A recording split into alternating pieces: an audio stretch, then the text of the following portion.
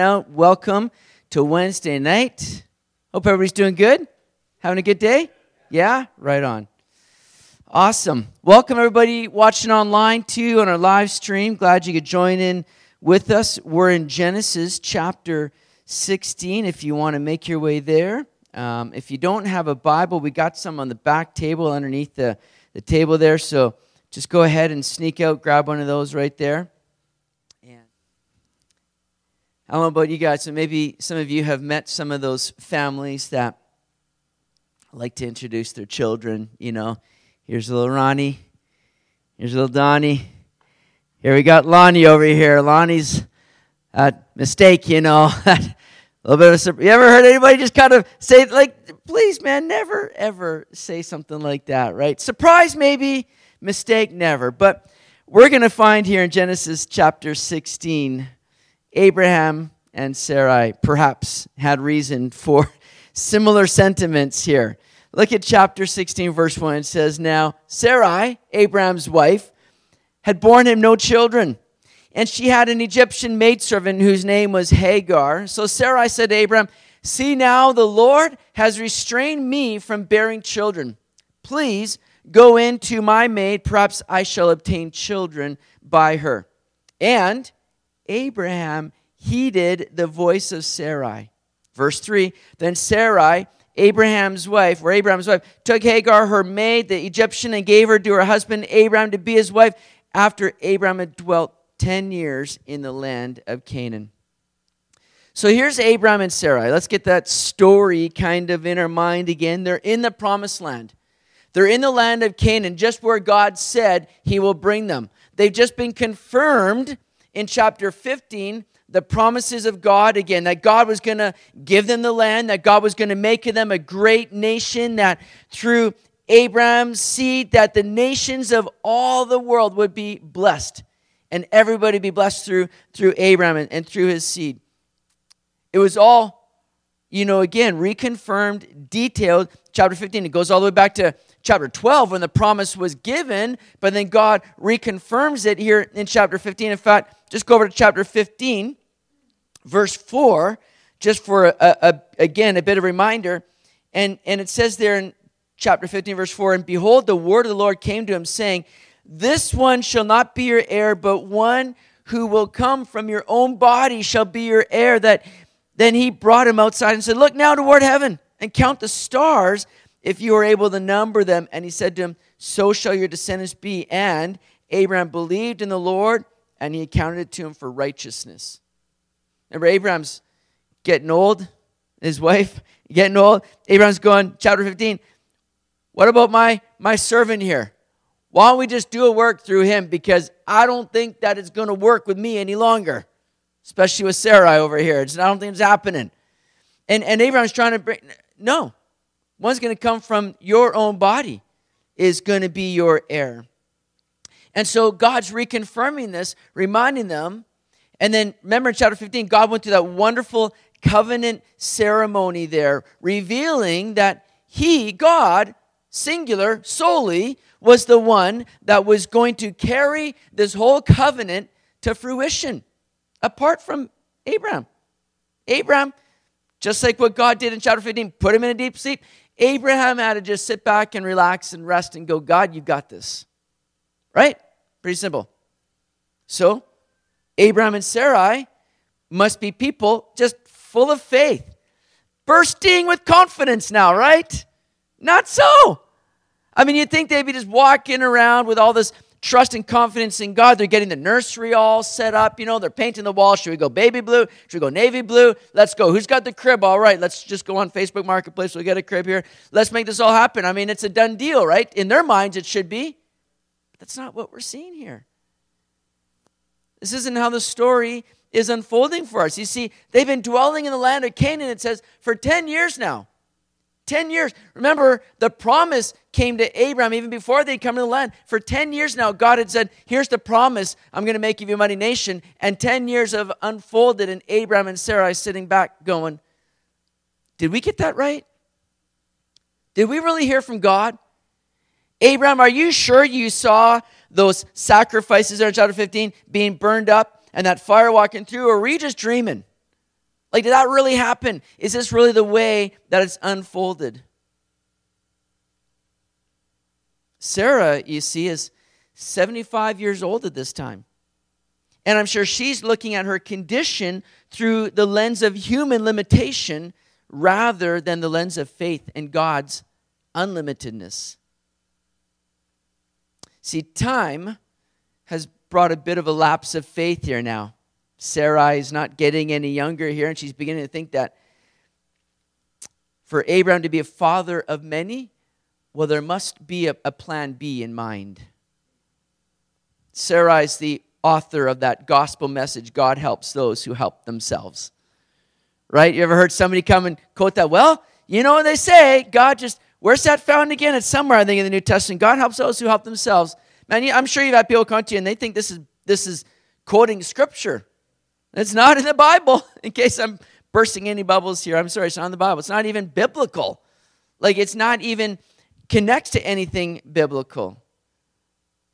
See, God is never sitting up in heaven stressing over running out of time. God is never relying on human ability going, oh my goodness, how come Sarah and Abraham's not getting it together? I was going to do work to them, but my goodness, I don't know if I'm going to be able to make it happen now. These guys are stressing me out. God's never doing that. God's never worried about these things. When God says something, it's a done deal.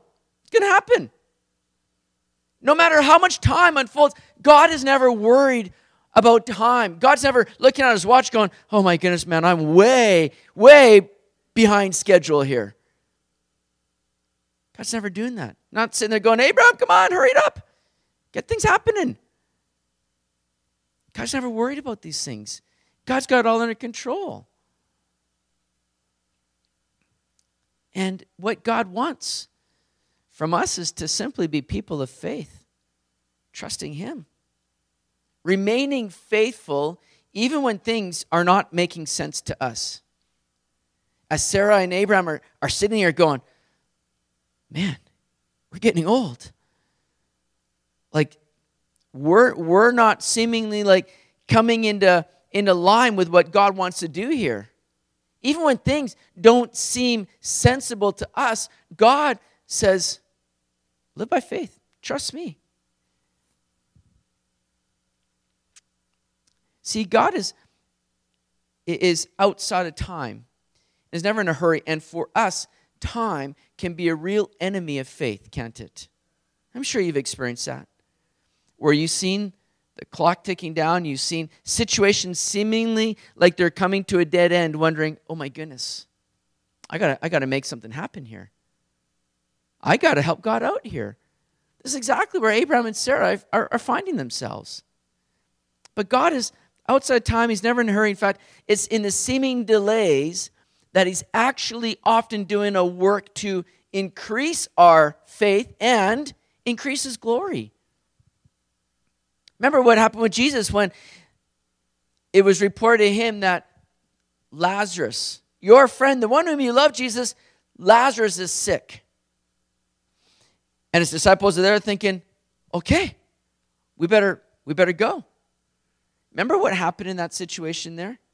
Look at what it says in John 11, verse 3 to 6. It says, therefore the sister sent to Him, saying, Lord, behold, he whom you love is sick. And when Jesus heard that, He said, this sickness is not unto death, but for the glory of God, that the Son of God may be glorified through it. Now Jesus loved Martha and her sister and Lazarus.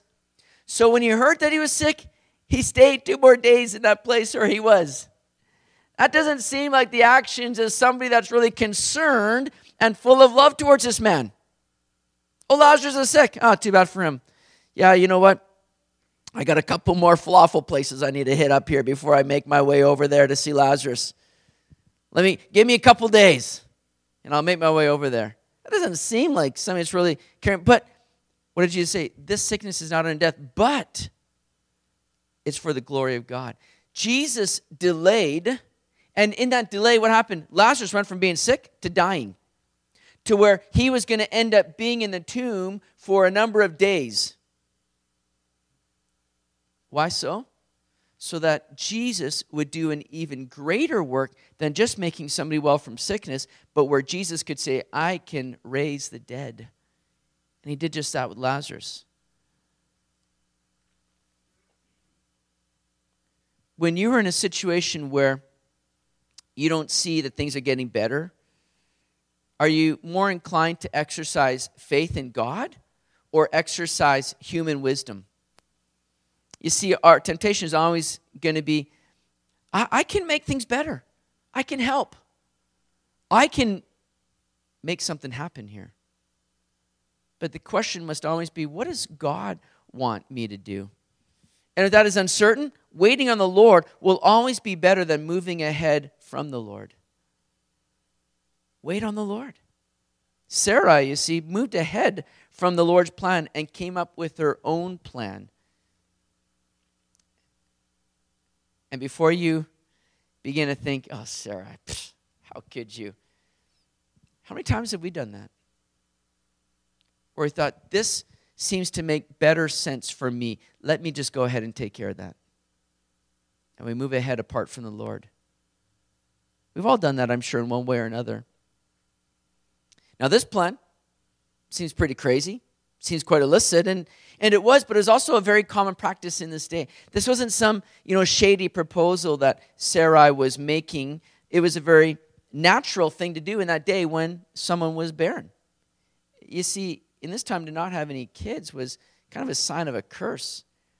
It was a heavy kind of weight to bear. You were looked down upon as though something were wrong with you. So Sarah realizes that Abraham is not going to go and get ahead with her. So she offers up her maid Hagar to be the surrogate mother. Again, a common practice. Now notice it says there that Hagar was an Egyptian. Verse 3 there. Hagar's an Egyptian. Most likely, Abraham and Sarai picked up Hagar on another time when they had a lapse of faith, when they went down to Egypt when there was a famine. They didn't consult the Lord. They didn't ask of God. They didn't seek counsel. They just went and said, this makes sense to us. Let's go to Egypt.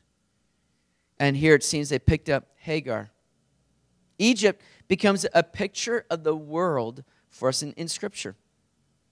As believers, we're freed from this world. The great exodus out of Egypt pictures that deliverance from the world and sin that had a grip on us to where we've become free in and through Jesus Christ. But too often, we can easily desire to go back to the things of the world, or we might go and rely upon the world's methods or strategies to help us out. Abraham and Sarah here are taking a worldly symbol and thinking this is going to be of help to them. Yet God all along wants us to seek Him and Him alone for our help. Again, Sarah and Abraham are perhaps reasoning that this is just a very natural thing to do. Everybody's doing it. Barren, you take one of your maidservants, no problem.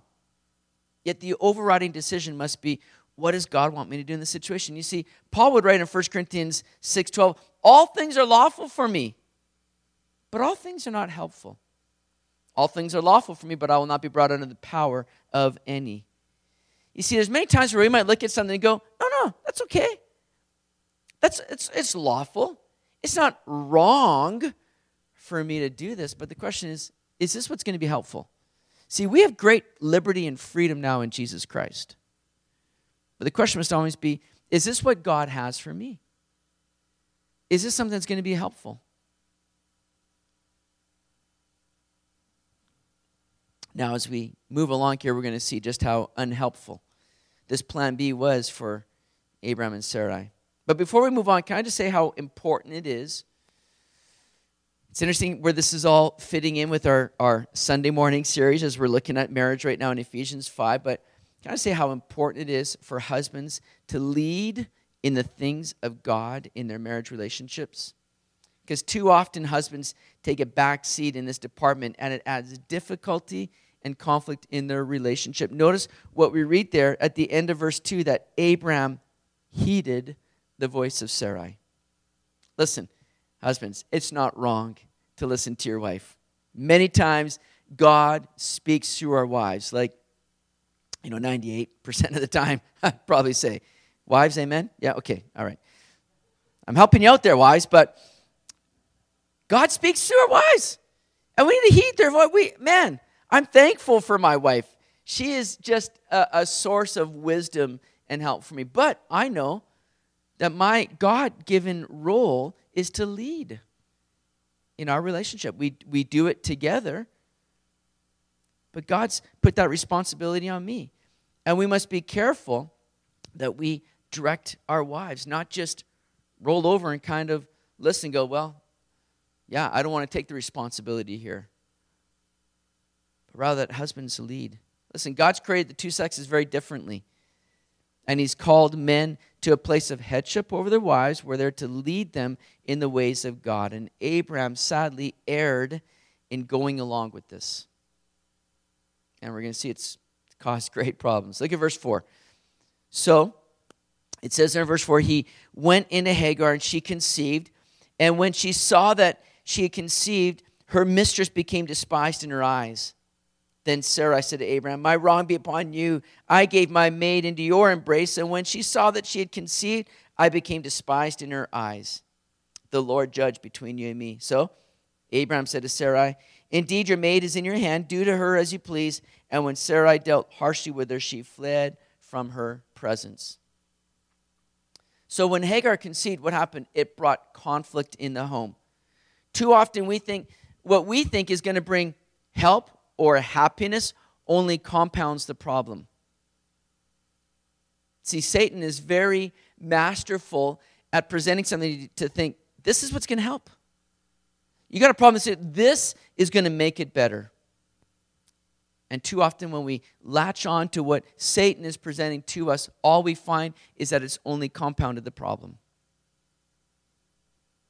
It's never a solution to go opposite what God is directing us to do. It's never going to be helpful when you latch on to the world's methods, the world's ways, or to what Satan is trying to present to you, thinking that it's going to provide some kind of relief or help. Here, Sarah is finding that, oh my goodness. Well, we've got our child, she's become pregnant, but it's created a whole source of other problems now. And when realizing the error of her ways, Sarai, what do you do? What does she do? She goes and blames her husband, right? She's like, what is she saying there? She's saying, my wrong is all your fault. Yeah, I shouldn't have done this, but this is all your fault, Abraham. It may be on you, she says. We love to look to blame others, right? When we're in the wrong, when we've done something that we shouldn't have done. In fact, this whole passage kind of echoes the pattern in Adam and Eve. Remember, it's Eve that brought the fruit to Adam, as Sarai brought Hagar to Abraham. Adam went in and he took of the fruit, just as Abraham willingly took of Hagar. They didn't need to. Both Adam and Abraham needed to stand up in that time and stop their wives from going down that path of disobedience, but they instead acquiesced. Now, I'm not saying that women are at fault for two of the greatest problems that we've seen happen in the world. No, the Word is saying that. I'm not saying that. No, I'm just kidding. That's not the case. No. But this is where husbands need to lead and lovingly come alongside their wife in protection and direction according to God and according to His Word. And things aren't getting any better because Abraham says to Sarah, Sarah, you go ahead and you take Hagar and do to her as you please, he says there. Do to her as you please. The sad thing is that because two people have stepped away from trusting God, they continue just to kind of free fall now into sin, and it's affecting others, sadly. Hagar should be a person being ministered to by these two people of God. Instead, she's being treated harshly, and she flees. It's not a good situation that we see happening here. This should never have been what was happening.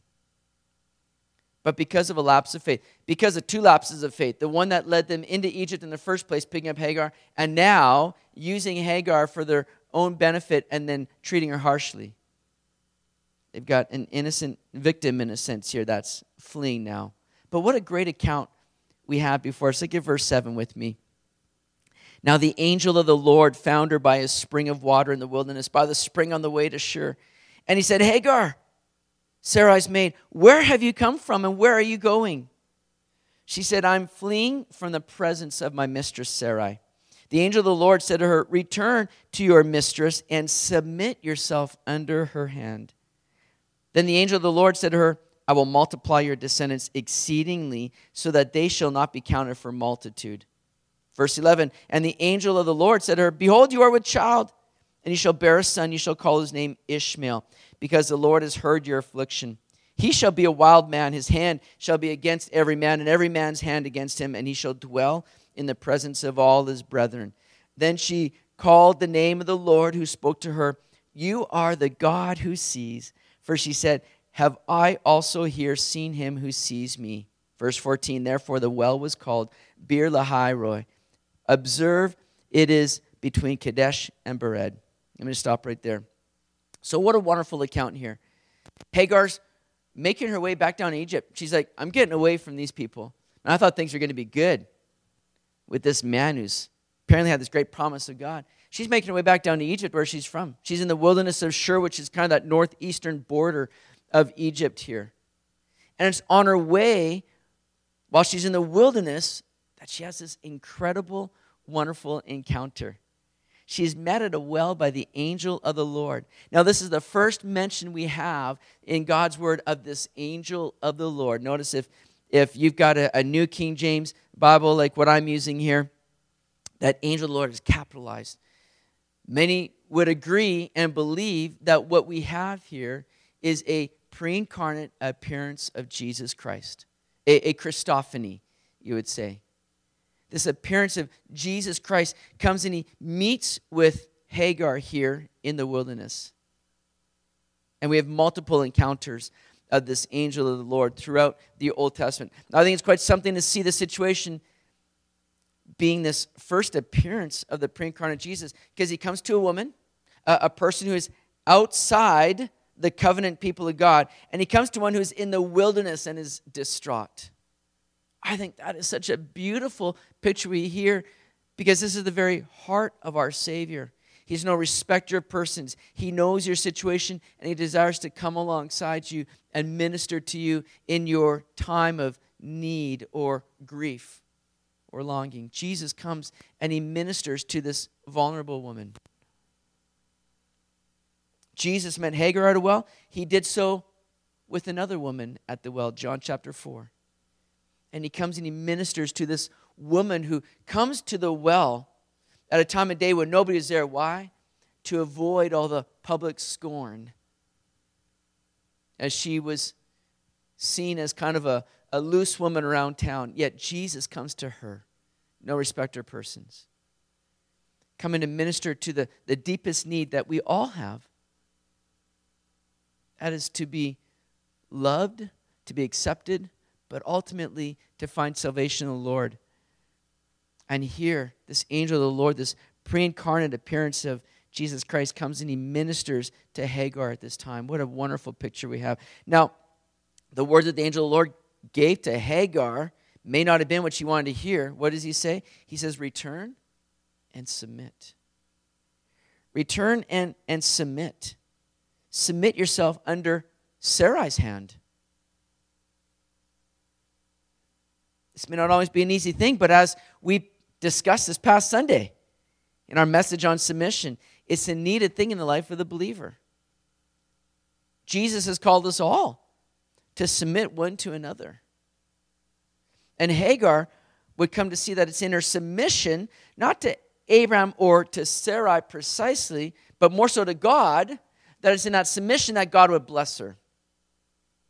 God is concerned more about your growth and good than he is about you being comfortable. And oftentimes, that growth and good comes through times of adversity and affliction that we are being called to submit to rather than run from. How many times do we love to run away when things get a little bit hot, get a little bit difficult? We want to run, but yet the Lord says, just submit and trust me in it. Guzik said, if we seek to change our circumstances, we will jump from the frying pan into the fire. We must be triumphant exactly where we are. It's not a change of climate we need, but a change of heart. The flesh wants to run away, but God wants to demonstrate his power exactly where we have known our greatest chagrin. There's a Barnhouse, said David Guzik, quoting from him. So God calls Hagar to return. But before she does, God gives her this wonderful promise now, that she's going to have a child, and she will have descendants that will be too multiple to count. That from her, there's going to be a great many people come. However, well, going to come with some conditions. It says in verse 12 that he's going to be a wild man. This man's going to be a wild man, and he will be in conflict with many. Ishmael is going to be this child, and he's going to become the father of the Arab people. And like the Lord said, he would dwell in the presence of all his brethren. And what are we finding? That we're still reeling and experiencing the conflict of this encounter even today. Just like the Lord said, his hand shall be against every man and every man's hand against him. It's the descendants of Ishmael that have created a lot of tension in the Middle East. The historical reality is that Ishmael's offspring become a thorn to God's people, both under the Old and New covenants. Through Ishmael, the firstborn, they claim Abraham as their father and affirm that they are his truest representations. Little did Abraham and Sarah imagine that their shortcut would originate a conflict that would run for millennia and that oceans of blood would be spilt. Abraham, the father of the faithful, had begotten a wild man instead of a child of grace. How tragic was Abraham's expediency. Hagar recognized the significance of this event, however. Notice what she does. She sees that this is God who sees her, and she called the name of the well Beer Lahai Roi, which means the well of the one who lives and sees me. She recognizes that it's God who is alive, who is living, that has seen her and come to her in this time. This would have implication for Hagar in reminding her that no matter what circumstances surround her, no matter what she was going through, God sees and he's able to help. And he desires to come alongside us in our greatest need. It would have implications for Sarai and Abraham in reminding them that God sees and knows what they're doing. So in the same way, their treatment of Hagar may seem like it was done in private, but God sees and we're accountable to him. This reminder to Abraham and Sarah, listen, God sees, God knows. And we want to live in a manner that's honoring to him. So, ending this chapter, it says, so Hagar bore Abraham a son, and Abraham named his son, whom Hagar bore Ishmael. Abraham was 86 years old when Hagar bore Ishmael to Abraham. So, as Hagar returned, she no doubt shared this wonderful encounter with Abraham and Sarai. Seems as though, as is evident when we continue on here, that they've taken her in and they've begun to live together here now in this familial community in a sense. But no doubt she shared all this with Abraham and Sarah, because what does Abraham do? He names his son Ishmael. Where did he get that name from? From Hagar, who said, this is what God has said. And Abraham believes, and he names his son Ishmael. Ishmael means God will hear. And he was that constant reminder for them of that omniscience and availability of God. Now, Paul would later expound on the story in Galatians 4. Look at what it says here. Galatians 4, verse 21 to 26. Tell me, you who desire to be under the law, do you not hear the law? For it is written that Abraham had two sons, the one by a bondwoman, the other by a free woman. But he who was of the bondwoman was born according to the flesh, and he of the free woman through promise. Which things are symbolic? For these are the two covenants, the one from Mount Sinai, which gives birth to bondage, which is Hagar. For this Hagar is Mount Sinai in Arabia and corresponds to Jerusalem, which now is, and is in bondage with her children. But the Jerusalem above is free, which is the mother of us all. Sounds kind of complicated. You might be reading that going, what is being said there? We'll just jump onto our Galatians sermon series online. You'll get a little bit of a commentary on that here. But the idea here is that Paul is using both Hagar and Sarai as pictures of, the covenant that came through Mount Sinai, which is, again, this work of the flesh, understanding that we can never do it. But in and through Christ, we have something far greater and better. And it's a work of the Spirit. One brings you into bondage and one sets you free. It's the choice that we have on almost a daily account. Are we going to be those that walk by faith, or are we going to follow our own ingenuity and walk in the flesh? Are you going to be people of faith or the flesh? And that's what we are picturing here for us.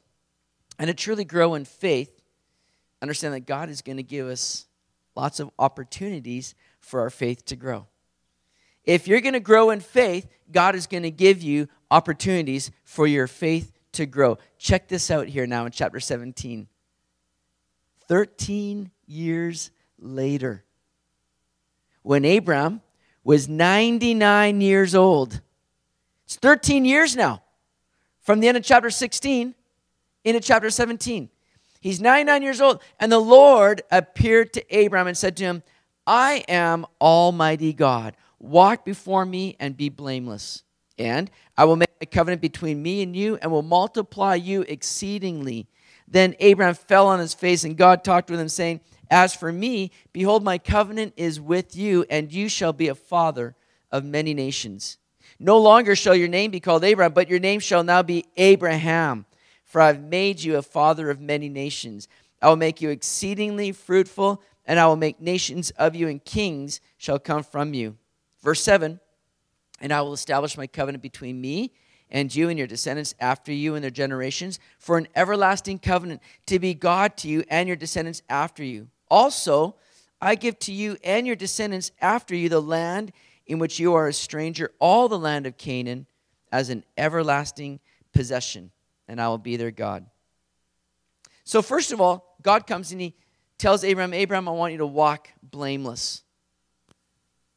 I want you to walk blameless. But before he did, he reveals himself to Abram. And he showed Abram this character and nature of God.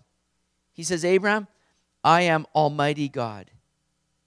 This is in the Hebrew, that term, El Shaddai. El Shaddai. It's the first time this distinct name of God is used in Scripture. And it'll be used some, I believe, 47 times or so throughout Scripture. Now, there's some debate as to what exactly the name El Shaddai means. Kidner says a traditional analysis of the name is God, El, who saw, is sufficient. Day. Clark says El Shaddai, I'm God all-sufficient. From Shaddai to shed to pour out. I am that God who pours out blessings, who gives them richly, abundantly, continually. Barnhouse says the Hebrew word shad means chest or breast. It may have in mind the strength of a man's chest, God is almighty, or the comfort and nourishment of a woman's breast, God of tender care. Leopold says Shaddai comes from the root shaddad, which means to display power. We do know the Septuagint translates the word with the Greek pantokrator, which means almighty, the one who has his hand on everything. So there's lots of kind of opinions as to what exactly El Shaddai is implying or meaning. But understand that God is revealing to Abraham that he is almighty. He is mighty. He is powerful. He is able. See, before we're going to follow the Lord and do what he asks of us, it's important for us to come to personal realization of who God is. We need to understand his character and nature that is at work in our lives. Abraham might see the difficulty of the situation before him, but now he's realizing God is the God who's able. God is the God who's able to help him, to be mighty in his life, be blameless. How am I going to do that? God says, I'm Almighty God. I am able. Now, to be blameless or perfect is to be without fault, without sin. The word sin, again, like many of you would know, means literally missing the mark. See, we might be aiming at the target, but we're not getting that bullseye very often. How are we going to be perfect if we're naturally sinners? Well, Jesus Christ came to this earth to die for our sins, to pay the fine for our missing of the mark, our sin. And now what God requires of me and you is simply to trust and believe in Jesus Christ. That's what God needs of us, because it's there that we then become clothed in Christ's righteousness, his perfection. We're not blameless by what we do.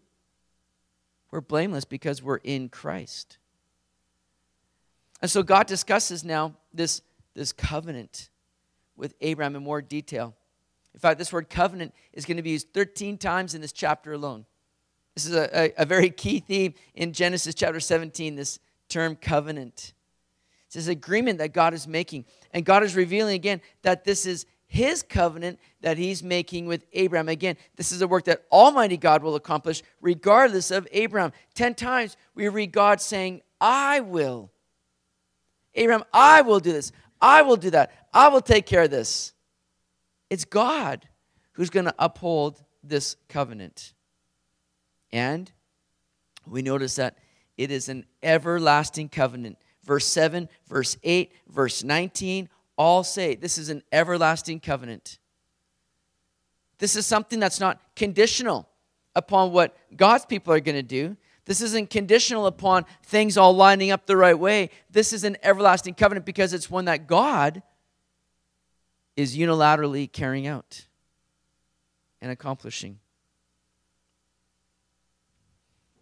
Now I think Abraham, when he hears this call to walk blameless before him, was seeing perhaps the difficulty in that.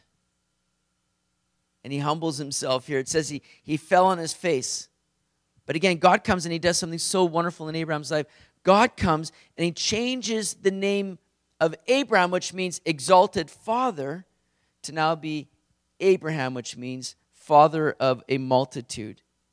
So he inserts this this H-A. It's a breathy sound. It was the Hebrew letter H that's added here. Many have thought that this is the time, or a time that God kind of came and filled Abraham with the Spirit. The Hebrew word ruah is the word used for breath and also used for the Spirit. Ruah. And now it's Abraham. And he's speaking this out here now, and it's as though Abraham would be a changed man. And you see, that's the effect of the work of the Holy Spirit in an individual's life. All of us need to be those that are so daily relying upon that filling of the Holy Spirit. Understanding that in my own, I'm not going to be able to live this life that God has called me to. And I'm going to fail, I'm going to falter. But it's through the Spirit that we're able to accomplish what we cannot do in the flesh. See, God called Abraham to perfection, to walk blameless. But now he shows him the power that's available to achieve that. Do you want to live a Christ-like life? Are you tired of missing the mark? There's nothing you're going to be able to do in and of yourselves. It comes from a reliance upon the indwelling work of the Holy Spirit in our lives to let the Spirit now rule over the flesh. Chapter 16 chronicles a work of the flesh. Now chapter 17 seems to chronicle this new work of the Spirit. Verse 9 here goes on to say, and God said to Abraham, as for you, you shall keep my covenant, you and your descendants after you throughout the generations. This is my covenant which you shall keep between me and you and your descendants after you. Every male child among you shall be circumcised, and you shall be circumcised in the flesh of your foreskins, and it shall be a sign of the covenant between me and you. He who is 8 days old among you shall be circumcised, every male child in your generations. He who is born in your house or bought with money from any foreigner who is not your descendant. He who is born in your house and he who is bought with your money must be circumcised, and my covenant shall be in your flesh for an everlasting covenant. And the uncircumcised male child who is not circumcised in the flesh of his foreskin, that person shall be cut off from his people. He has broken my covenant. So here now, God makes his covenant. He not just makes covenant, he gives a sign of the covenant. That sign is circumcision. Youngblood says, as the rainbow is the sign of the Noahic covenant, and as the Sabbath is the sign of the Sinaitic covenant. I can't even say that. So circumcision became the sign of the Abrahamic covenant. The rainbow and the Sabbath already existed prior to the institution of the covenants that they came to signify. So also Circumcision did not originate with Abraham. It was practiced in Egypt and elsewhere centuries before his time, but it received new meaning now in Genesis 17. Similarly, thousands of people were crucified before the time of Jesus, but the cross took on a vastly new and different meaning when our Lord was crucified. So circumcision was to be a symbol now of this covenant, like a wedding ring is the symbol of a covenant in marriage. A wedding ring doesn't make you married, but it shows you are married. Sadly, circumcision became a way that people believed that they were in covenant with God now. People began to boast in the fact that they were just simply circumcised. We're the circumcision. We can't do anything wrong. We're God's people now. But this was never what God intended circumcision ultimately to be. In fact, look at what we see elsewhere in Scripture. It says in Deuteronomy 10:16, therefore circumcise the foreskin of your heart and be stiff-necked no longer. Paul says in Romans 2:29, but he is a Jew who is one inwardly, and circumcision is that of the heart, in the spirit, not in the letter, whose praise is not from men, but from God.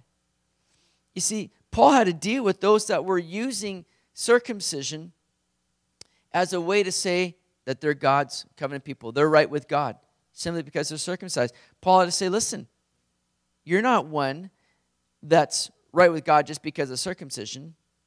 No, you're a Jew when there's that work that's gone on inside. It's a work of the Spirit. Circumcision of the heart. God's desire in circumcision all along was to be a work of cutting away the flesh, but that flesh of the old nature. Cutting away the flesh that once marked our lives to say, now I'm a new person in Christ. Circumcision, J. Vernon McGee says, is the badge of the covenant. The Israelites did not circumcise themselves in order to become members of the covenant. They did this because they had the covenant from God. Circumcision occupied the same place that good works occupy for the believer today. You do not perform good works in order to be saved. You perform good works because you have been saved. That makes all the difference in the world.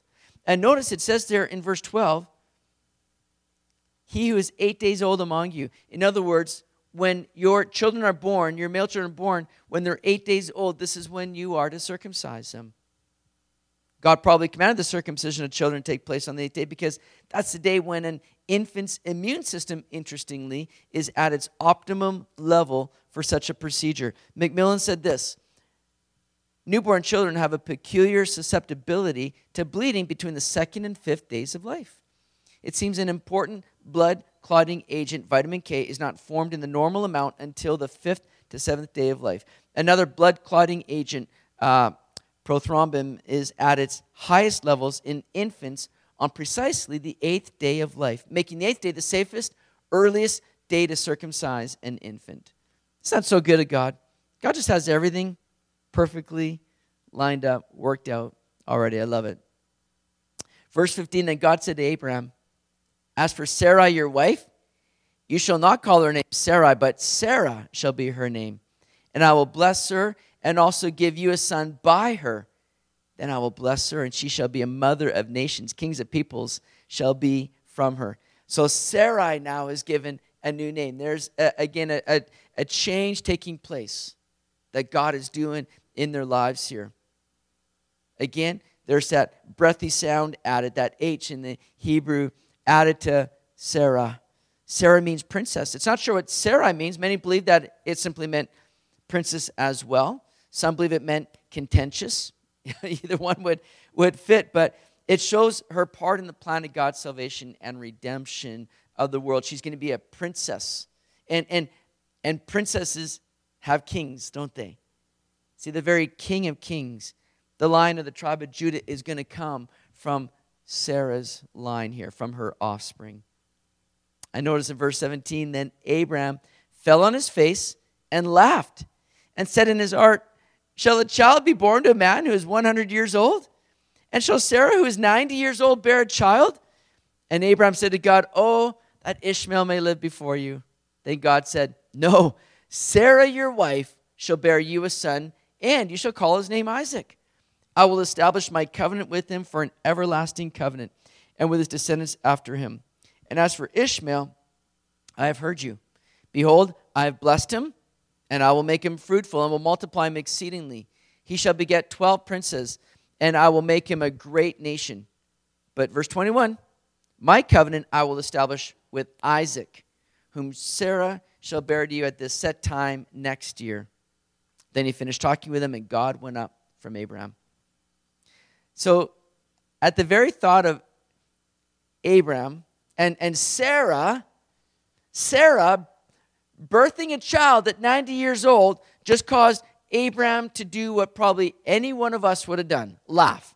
And we're talking like rolling on the floor with laughter here. Like he's just falling down. He just can't believe this. This is crazy.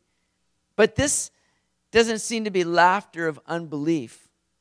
No, this seems to be laughter at just delighting in God's goodness. In fact, Paul's commentary on this seems to shed better light for us in this year. Romans 4:17 and 22 says, as is written, I've made you a father of many nations in the presence of him whom he believed. God, who gives life to the dead and calls those things which do not exist as though they did, who, contrary to hope, in hope believed, so that he became the father of many nations, according to what was spoken. So shall your descendants be. And, not being weak in faith, he did not consider his own body already dead, since he was about 100 years old, and the deadness of Sarah's womb. He, notice this, he did not waver at the promise of God through unbelief, but was strengthened in faith, giving glory to God, and being fully convinced that what he had promised, God was also able to perform, and therefore it was accounted to him for righteousness. So Abraham isn't sitting here laughing with, like, God, come on, give me a break already. Like, she's 90 years old, I'm 99, pushing 100, we're not having kids, we can't do it. So Abraham's not laughing in unbelief. Paul says here that he did not waver at the promise of God through unbelief. He didn't waver. He didn't question. I believe this is laughter of just delight and excitement of God's goodness and just being in awe of God here to do such an incredible thing. Now, Abraham loves Ishmael. Ishmael's been in the family here 13 years. Ishmael's 13 years old here. Abraham's seen this young man growing up. He's not looking to say, Ishmael, sorry, you're out, man. No, he's still like, God. He's looking to the Lord saying, oh, what about Ishmael here? He's saying, oh, that Ishmael might live before you in verse 18. Abraham just kind of is saying, just, God, what about him? Could you work through him? But you see, Ishmael is a product of the flesh. And God doesn't recognize or use a product of the flesh. And we're going to discuss that in a future study in Genesis in more detail. But God does say that Ishmael is going to be a great nation. But the covenant will come through Isaac, who's also named before his birth. Isaac, his name means laughter. I love that. See, every time you see Isaac, it's going to be an occasion to rejoice and just laugh at the goodness of God. Right? Especially when he's trying to convince people that Abraham and Sarah are not his great-great-grandparents, but are actually his parents. People are just going, what? How's that possible? He's going to up there and say, man, this is the God that we serve. God is so good, where he's able to take that which seemed like dead and bring life out of it. That's how great God is, and just give people an occasion just to have a good, hearty laugh of joy in God's goodness here. So, verse 23, Abraham took Ishmael his son, all who were born in his house, and all who were bought with his money, every male among the men of Abraham's house, and circumcised the flesh of their foreskins that very same day as God had said to him. Abraham was 99 years old when he was circumcised in the flesh of his foreskin. And Ishmael, his son, was 13 years old when he was circumcised in the flesh of his foreskin. That very same day, Abraham was circumcised, and his son Ishmael. And all the men of his house, born in the house or bought with money from a foreigner, were circumcised with him. So Abraham goes and he walks in full obedience. Full obedience where it's not just Ishmael, tough break, man, you're going to have to go get circumcised. No, Abraham's going, I'm going to, at 99 years old, he's getting circumcised. I mean, Abraham could have been like, God, what about that 8-day thing? Like, I'm well past that. Can I get grandfathered in? Can I just be like that grandfather clause now? I can skip that, right? No. He walks in full obedience here. And again, faith. Because what's God saying? Abraham, through your seed. But now Abraham has to do something so scary with the very means by which procreation is going to happen. He has to go and mess around with this thinking, like, man, one wrong move and like there ain't going to be any opportunity for seed to come. And this is a step of faith for Abraham as well. Trust in the Lord, but again, there'd be that symbol that it's through his seed that the nations will be blessed. And Abraham walks in just a full life of obedience. He's not just, and notice this, it says in verse 23 that Abraham took Ishmael his son. Right? He's leading him in this life of obedience. Saying, let's go, Ishmael. We got to go follow what the Lord has for us here. He doesn't just go tell Ishmael, go deal with this. He takes him with him as Abraham himself walks in obedience. Parents need to lead their children in that life of obedience. They need to participate along with them in these things. Abraham does that here. It's scary today to think of the things that we've left up to our children to decide. Children need to be led. They need to be led by godly parents in godly ways. Led by godly parents who are demonstrating a life of godliness and a life of obedience. Abraham leads that life of obedience. He does so parentally, publicly, and personally here. May we do the same.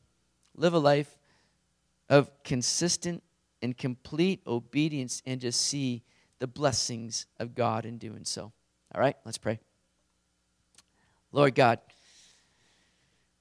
we do thank you for these life examples that we have from Abraham and Sarai, Hagar.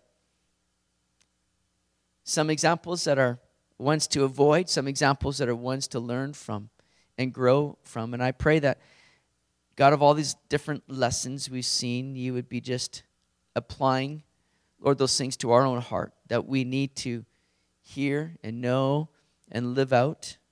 I pray that by your Spirit, you would just take your word that's been shared tonight and begin to, again, equip us in it and plant that deep in our heart that we might live it out. And we thank you for the work of your Spirit to do so. God, may we be those that aren't relying upon the flesh, upon our own wisdom, but that we're living out a life of complete faith, trusting you, God. Even when it seems impossible, God, that's when you come and you do a work that just brings greater glory to you. God, may we never doubt or worry or stress out, but may we live by faith and trust in you. And may we live out that life of obedience as we follow you in every way. Help us and strengthen us in that. We ask that in your name, Jesus. Amen.